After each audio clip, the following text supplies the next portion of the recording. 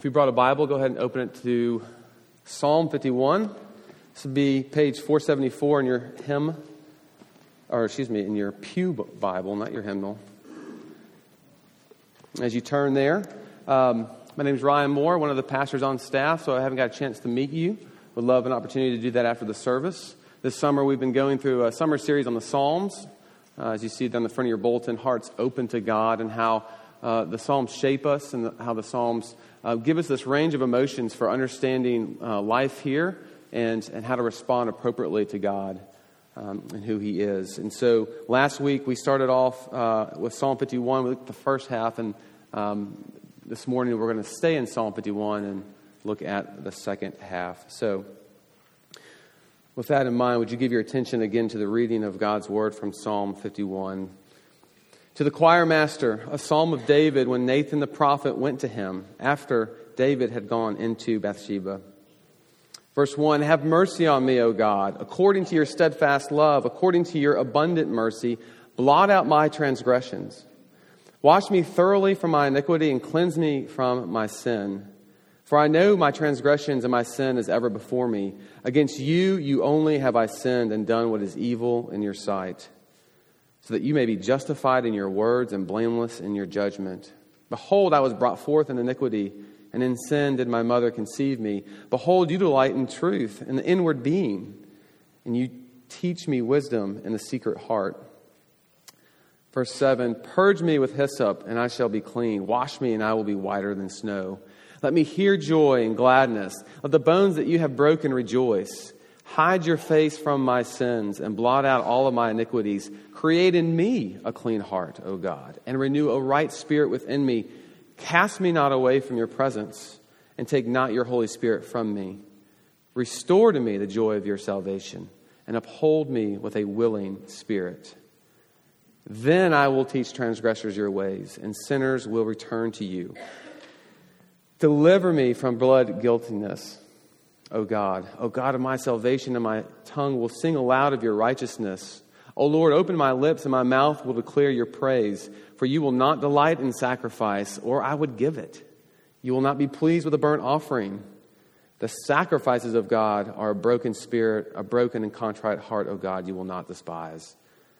Do good to Zion in your good pleasure. Build up the walls of Jerusalem. Then will you delight in right sacrifices and burnt offerings and whole burnt offerings. Then bowls will be offered on your altar. Amen. We pray for us and ask God to teach us His word this morning. Heavenly Father, we pray this morning for a miracle.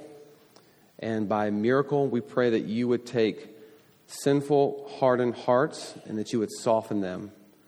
Lord, that you would give us your Spirit to do so, that we may leave here changed people. We ask this in your Son's name. Amen. Last week, as we dove into this psalm, we basically said and we saw that it was grace that makes us right with God, that it's grace that justifies us, and that grace has to be at the center of that justification of this psalm, and see that it is grace that also sanctifies us as well. That until we receive this pardon which comes from grace, we can never really experience true repentance, which means we can never really change, which is also caused by grace as well.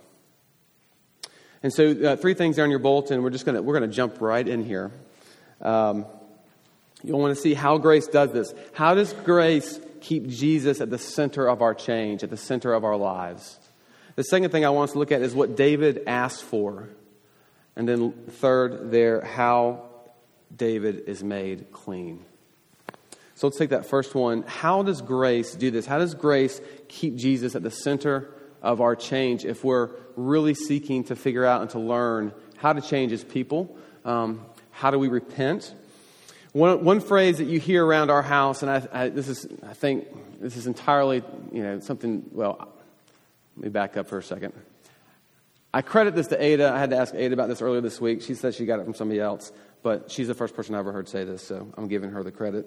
We'll see what you think.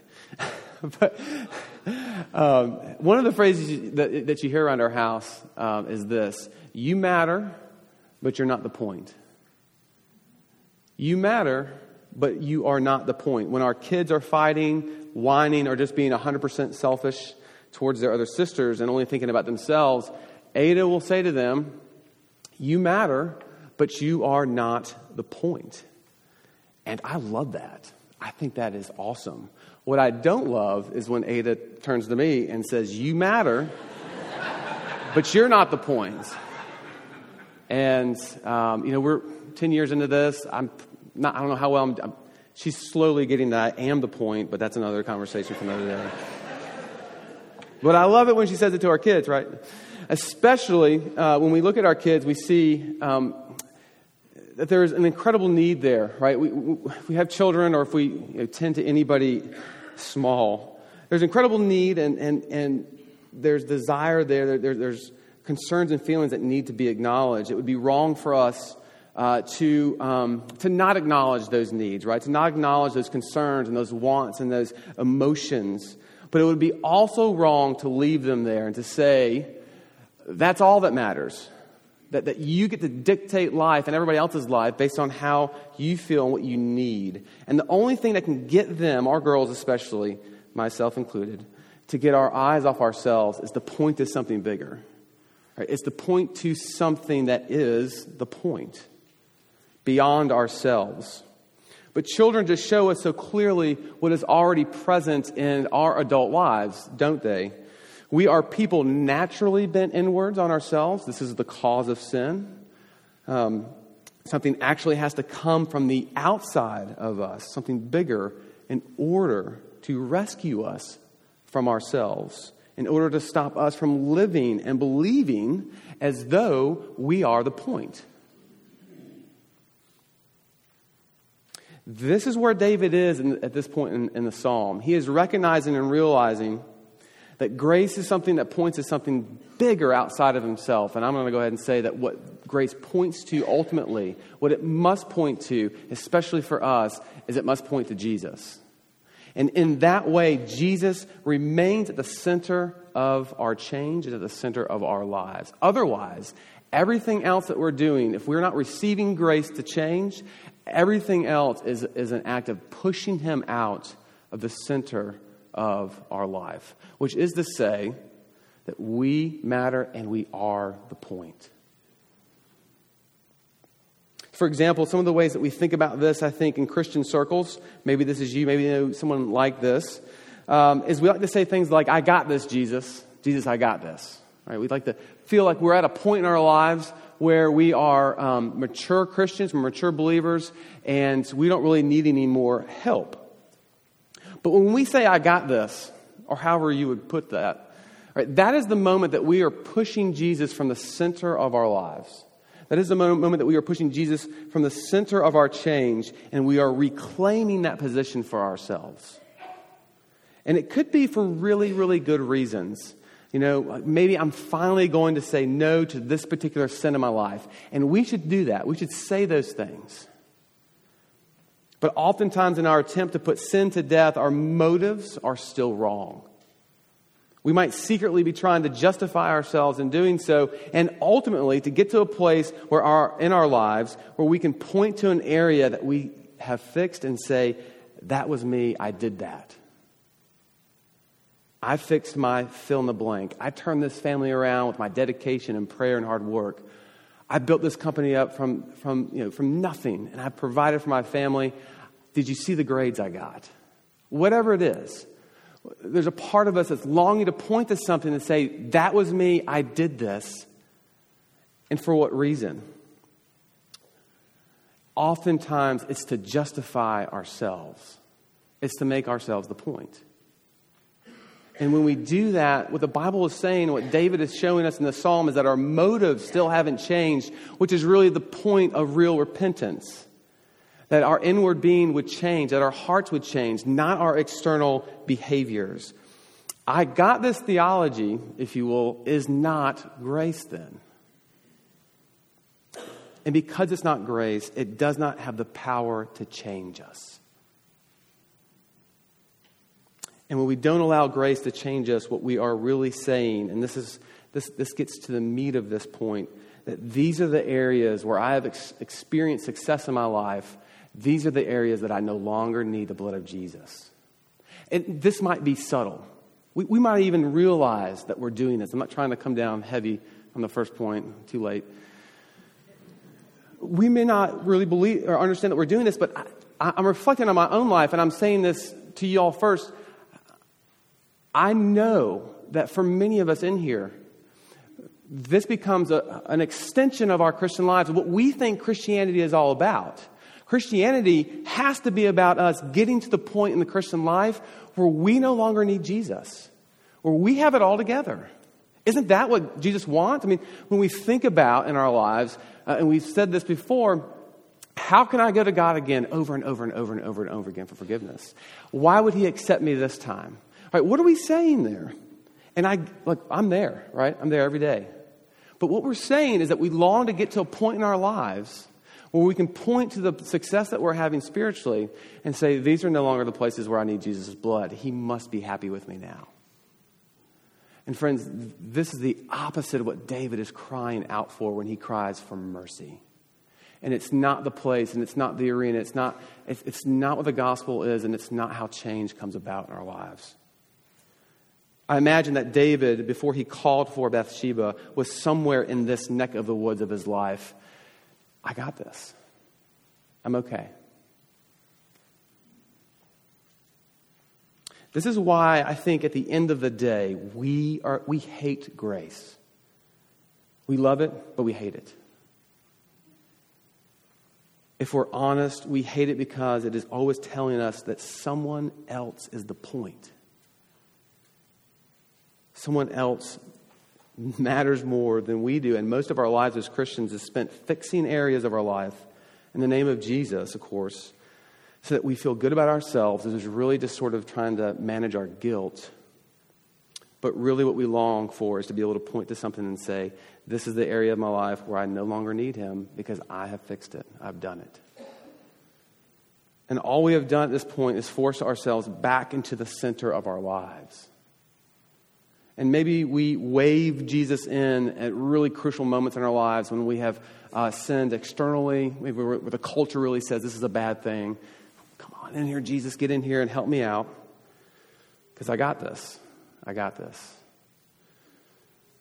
What we have to begin seeing is that there is no greater insult, first of all, or manifestation of us spitting on the cross of Jesus than to look at the pierced hands of Jesus and say, no, I got this. Thanks, though. And I'm saying this to myself because it is constantly my nature. It is where I want to go. I don't want to be dependent upon grace. I don't want to be dependent upon somebody else fixing me. But what else is it? How do I justify my own behavior, my own desires to go in and fix myself while at the same time trying to make sense of a God who came in human form and bled for me? How insulting, right? I'm saying this to myself. This is what this means. Grace is the only thing that removes us from the center of our change and puts Jesus there, keeps Jesus there. You and I matter, but we are not the point. Jesus is. And this is how grace keeps him at the center of our lives and ultimately how he changes people. Now, let's see how David shows us this in Psalm 51. And this gets to the second point. What does David ask for? David asks for a lot of things in the psalm, but verse 10 dials us into the nature of what David is asking for, which is the nature of how he changes people. Verse 10, create in me a clean heart, O God, and renew a right spirit within me. This word create is the Hebrew word for, it's barah. And you read about this. It's the same word when we are reading, when we open the first chapter of Genesis. In the beginning, God created the heavens and the earth. What the God of the Bible does in Genesis 1, as the only true God can do, is he creates ex nihilo, out of nothing. Out of nothing.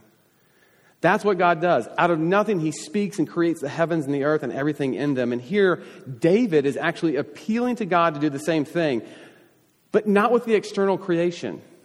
This is where this is so different. But internally for him, it's his own heart that he's asking for God to create something new, to create something that isn't there right now, to create out of nothing. So let me unpack this a bit and do this first by saying, here's what David is not asking for. He's not saying, God, take what's there now, but just make it a little bit better. Right? Take what's there now, make it a little bit better. I admit I've made some mistakes. Can you just help me along a little bit more in life? And then these big things won't really happen. And see, we do this too. We do it a little more subtly, I guess. But there's a part of us that begins to believe that, if I just get the right education, right? If I just get the right theology, right? If I can just sort of get more of that here, that can fix me, can it? Right? That can move me in the right direction. It can make me better. Perhaps maybe it's money. Perhaps maybe it's just a certain type of status or approval of life that you can get. But I want us to come back to the fact that this isn't some peasant at this point singing this psalm, writing this psalm. This is King David. Had a lot more money, had a lot more theology, a lot more education than probably all of us, right? Nothing can fix our problems outside of a new creation. It is not about adding something to what already exists. At the same time, David isn't even asking for a second chance. He's not saying, okay, I blew it, I admit it, but I promise I can do better. Just give me one more chance. We said this last week, but David understands the weight of his sin here. It's punishment, it's penalty, it's death. There's no getting around this.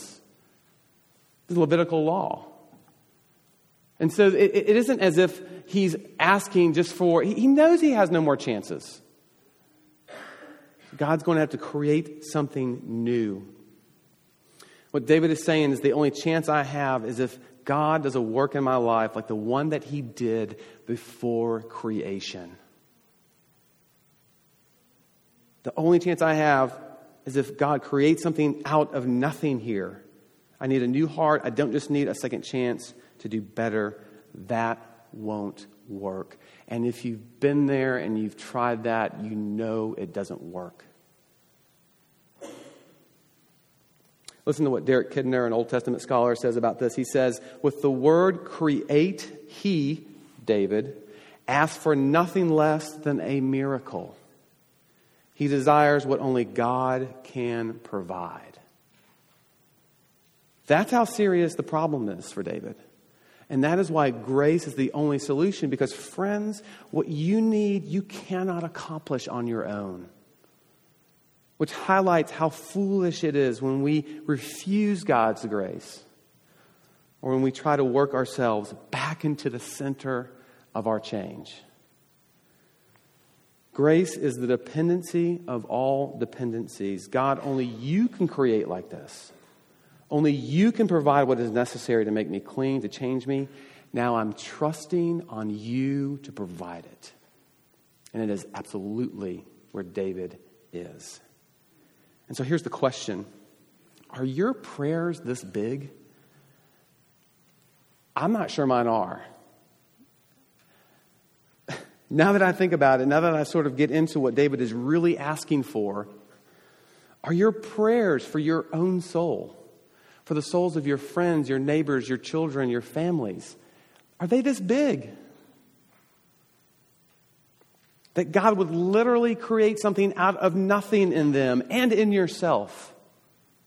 Because I have to be honest, mine aren't, which leads me to believe that I'm probably just trying to get God to add to something that's already there.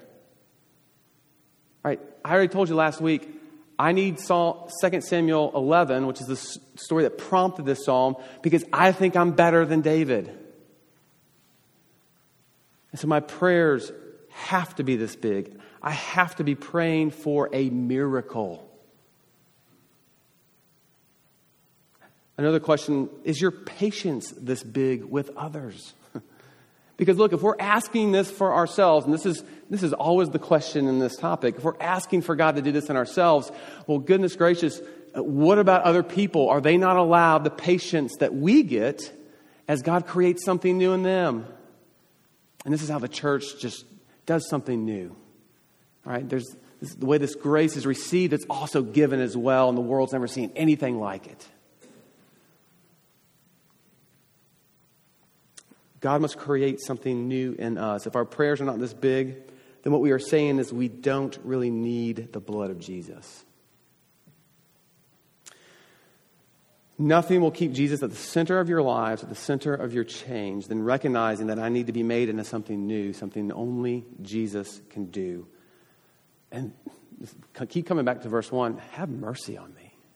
Have mercy on me. What does David ask for? A new creation, something only God can do. And then this gets to the final point, how David is made clean. How is David made clean? And you see there by blood, but not the blood of bulls. In David's cry for mercy, he asked for God in verse 2 to blot out, to wash, to cleanse him from his sin. All these words center around the same thing, and that is, make it as though my sin never happened. In other words, de-sin me. Okay? Notice he's not asking this for those he sinned against at this point. It is God he has sinned against and him only. We said this last week, that sin is always more personal to God than it is to those who we sin against. It affects God first and worse, we said. At the same time, forgiveness must come from God first as well. Or else there can be no true forgiveness, no healing, no repentance, no change. So David is appealing to the highest court, if you will, to make this go away. But how? How does David envision his sin going away? How can it be blotted out? And verse 7 is the key here. Purge me with hyssop. Purge me with hyssop. What is hyssop? Is that a condiment, on the dinner table? I'm not sure. Hyssop is a small plant that, because of its unique shape and design, was often used as the actual brush that the Levitical law had in place to make sacrifices and to take that blood and to dip the brush in and then to throw it on whatever needed to be made clean. That's what hyssop is. Hyssop shows up for the first time in the Bible, surprise, surprise, in Exodus 12:22, the Passover. It says, take a bunch of hyssop, which I like that, take a bunch. You better believe I'm taking a bunch, right? Take a bunch of hyssop, dip it in the blood that is in the basin, and touch the lintel of the door and the two doorposts with the blood that is in the basin.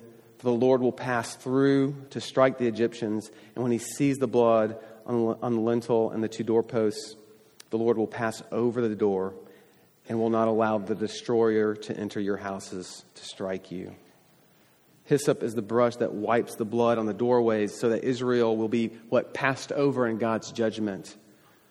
In short, David is asking for that brush to be turned on himself.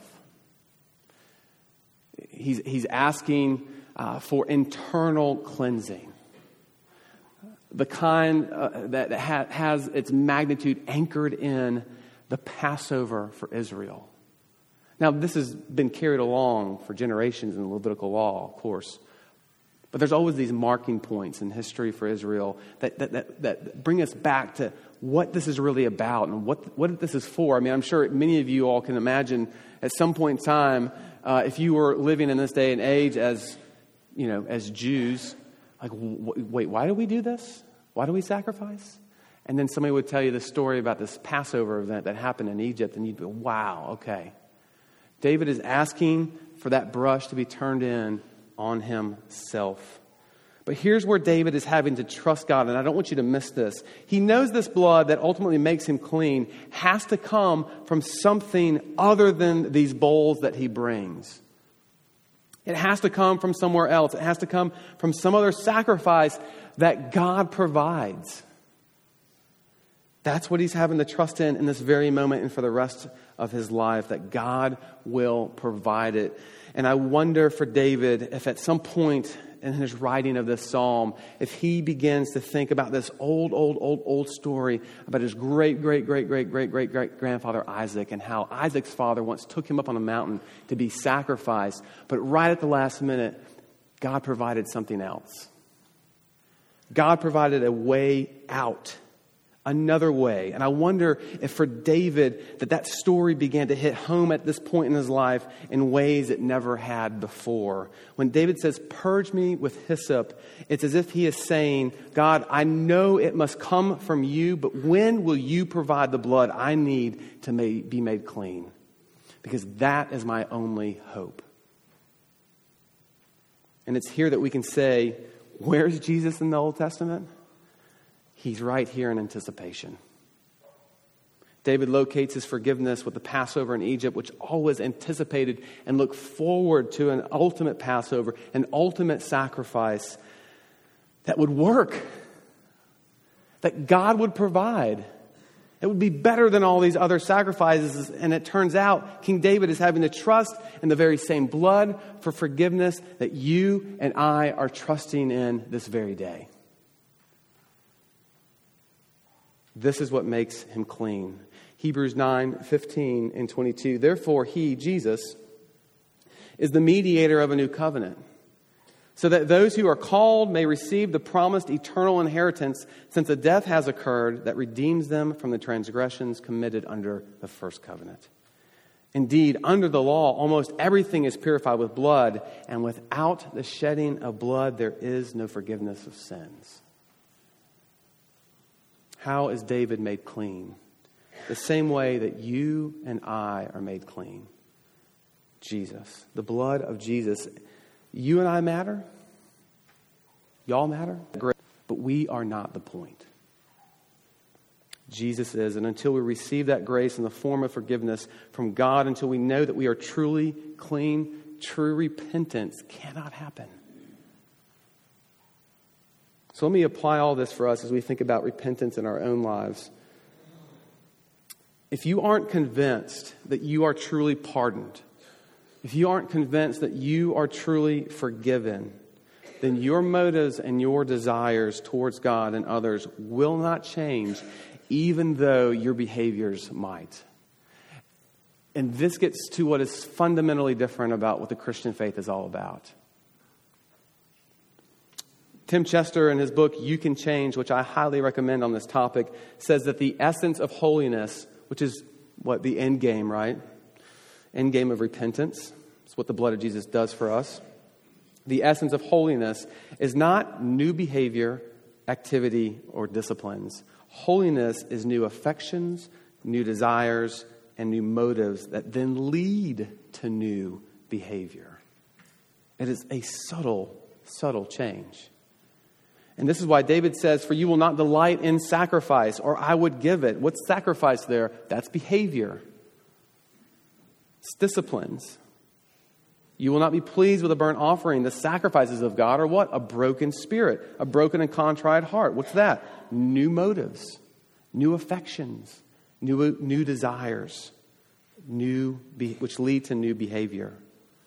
So if I don't believe that I'm truly clean, if I don't believe that my justification, how I'm made right with God, is by His grace and His grace alone, then my motives for why I do anything are not clean either. They can't be. Why do I come to church? Why do I get involved in missions? Why do I help the poor? If I don't believe that I'm clean, then everything I do becomes an opportunity for me to justify myself to God. For me to say, hey, how about now? What do you think of me now? Did I merit your forgiveness? And those motives are wrong, and therefore repentance is not happening. One of the clearest examples of this is seen in the parable that Jesus gives to Pharisees in Luke 15 called the prodigal son, or the tale of two brothers. And y'all are familiar with this, right? I don't go too much in the backstory of this parable, but the older brother is what happens when our behaviors change but our hearts do not. In this case, the older brother doesn't think he needs to be pardoned for anything because he locates his sin only in his behavior. Which is why at the end of the parable we hear him say, look, what does he say? These many years I have served you, and I never disobeyed your command. Yet you never gave me fill in the blank. This is what happens to our hearts when our motives aren't changed, when grace isn't coming in to both justify us, make us right with God, but also to change us as well. The essence of holiness is not new behavior, activity, or disciplines. Holiness is new affections, new desires, new motives that lead to new behavior, and that can only come from a new creation that God gives us by his grace alone. But if I'm pardoned, if I walk in here believing that I'm whiter than snow, then everything I do, those new behaviors, right?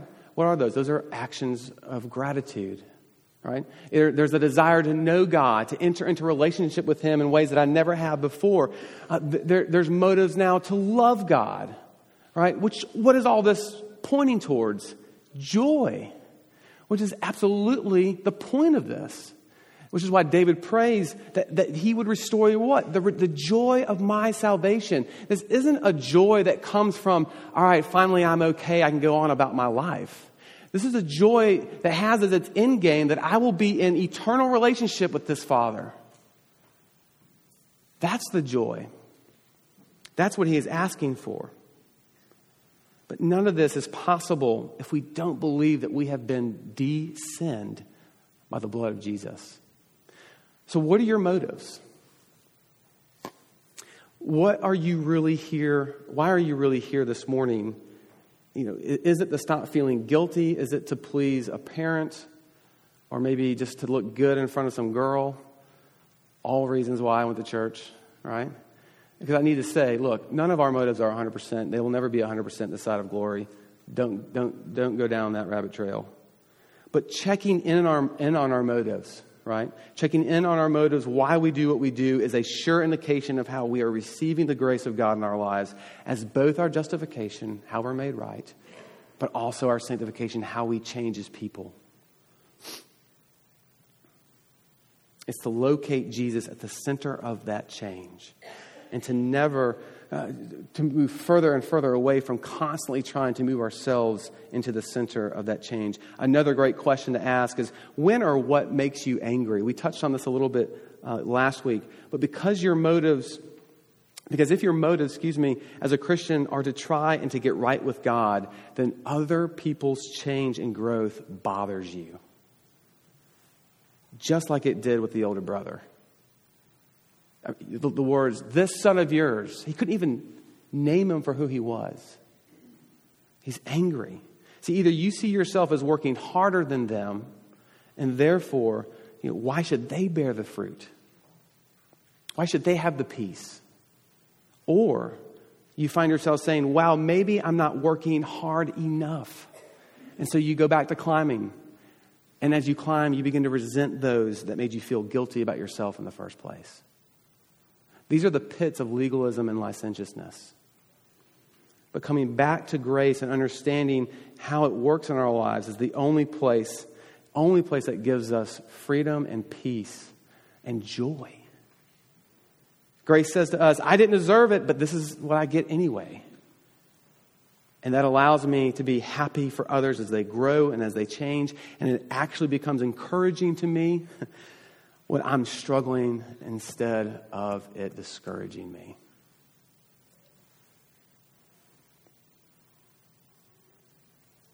This is why repentance can't happen unless we see ourselves as pardoned, and it's how our motives can tell us if we are living off of and out of the grace of God that pardons us.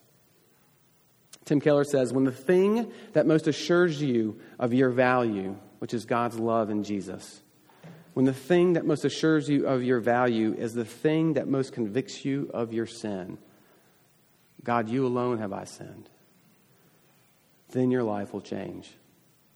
Then your life will change. Again, from Tim Chester, if you don't see your sin as completely pardoned, then your affections, desires, and motives will be wrong. You will aim to prove yourself. Your focus will be the consequences of your sin rather than hating the sin itself and desiring God in its place. And that, isn't that really the essence of what we're after when we talk about repentance? Isn't that the essence of what David is after in this psalm? That we are getting to a place where we are hating our sin and desiring God in its place. So here's the $1 million question. When you sing this psalm, as David does, for God to wash you whiter than snow, do you own that? Do you really believe that's true of you because of grace? Because that's what it means to sing this psalm. This is not a I'll try harder next time song. It's not a give me another chance psalm either. It's a I've got nowhere else to go, and if grace ain't real, I don't have a prayer song. So when you sing this, when you sing as David did, to make me whiter as snow, do you own that? And that is my prayer for you. It's my prayer for myself. This means that if grace is real, and David assures us that it is, then real change is possible. Real change is possible. Your motives, your affections, and desires are being recreated by the Holy Spirit into something beautiful for the purpose of experiencing the joys of your salvation. I'll end with this. This past Tuesday, every Tuesday in the summer, in our neighborhood, we are blessed with the old school ice cream truck that comes through the neighborhood with that catchy tune, right? I mean, the kids can they could be out back with like an automatic hammer breaking up concrete, but that tune gets through and they hear it. And so we had missed a couple of Tuesdays, but this Tuesday we had put it on the calendar. We were anticipating it, and it was finally here. And I actually happened to be over at a friend's house that evening, so I missed the ice cream truck. But that's not. So here's the point of the story. It's when I got home, much later than the ice cream truck had been there. I got home past 10, and I walk into the house, and I walk into our room, and just, hey, Ada, I'm here. It's me. And I say, hey, how'd the ice cream truck go? And she gives me that look like every parent gives of, this is a disaster. They're not asleep. They're still awake. You know, just the ice cream truck was great, but we're experiencing the effects of this. And I'm thinking, well, it can't be that bad, right? They're just, and it's closer to 11 at this point. So I'm just kind of go check on them. I'm going to go check on them, tuck them in, give them a kiss. Surely they're asleep by now. And I go in there, and the door is a little bit cracked. I just kind of move in there, and I'm not like 2 or 3 feet in there. And then I'm just bombarded. These heads pop up out of nowhere. And immediately we're talking about the ice cream truck. We're talking about the ice cream that we got. This time it was chocolate and vanilla swirls. We had the rainbow sprinkles on top. Somebody got a Slurpee. Right? It was just, this was all that they could do. To not come out of their beds. And I'm just slowly backing up. I don't know what's about to happen. I think I shut the door and could still hear them in there talking about it, just to go back to Ada and be like, wow. And, she's like, now I understand the look on her face. And by this time, come back to the room, they're still going at it. And we're talking about, I had to tell one to go to sleep thinking about what they're going to get next week. It's the only way to get her to calm down. Here's the point. Here's what I want to leave you with. When something good comes into our life, it changes us. When something good comes into our life, it changes us. And I'm not using this illustration to objectify your change. All that's different for us. I'm using it to illustrate the joy that change brings. Restore unto me the joy of my salvation. If an ice cream truck on a Tuesday night in Fort Worth, Texas can do that to 3 little girls, what about the cross of Jesus? His grace for all eternity for you, for me. Restore unto me the joy of my salvation. When something good comes into our life, it changes us. Then I will teach transgressors your ways. I was taught something walking into that room Tuesday night. 1, ice cream is apparently good. But 2, I want what you have. That's what I left with. I want what you have. Will you show me how to get it? When something good comes into our lives, it changes our affections, our desires, our motives, everything about us. This is the beauty of we matter, but we are not the point. Jesus is. And may the grace of God keep Jesus at the center of our change, at the center of our lives. From now until the day that we receive new and perfect bodies, ones without stain or blemish. Amen. Let's pray. Gracious Heavenly Father, we pray again for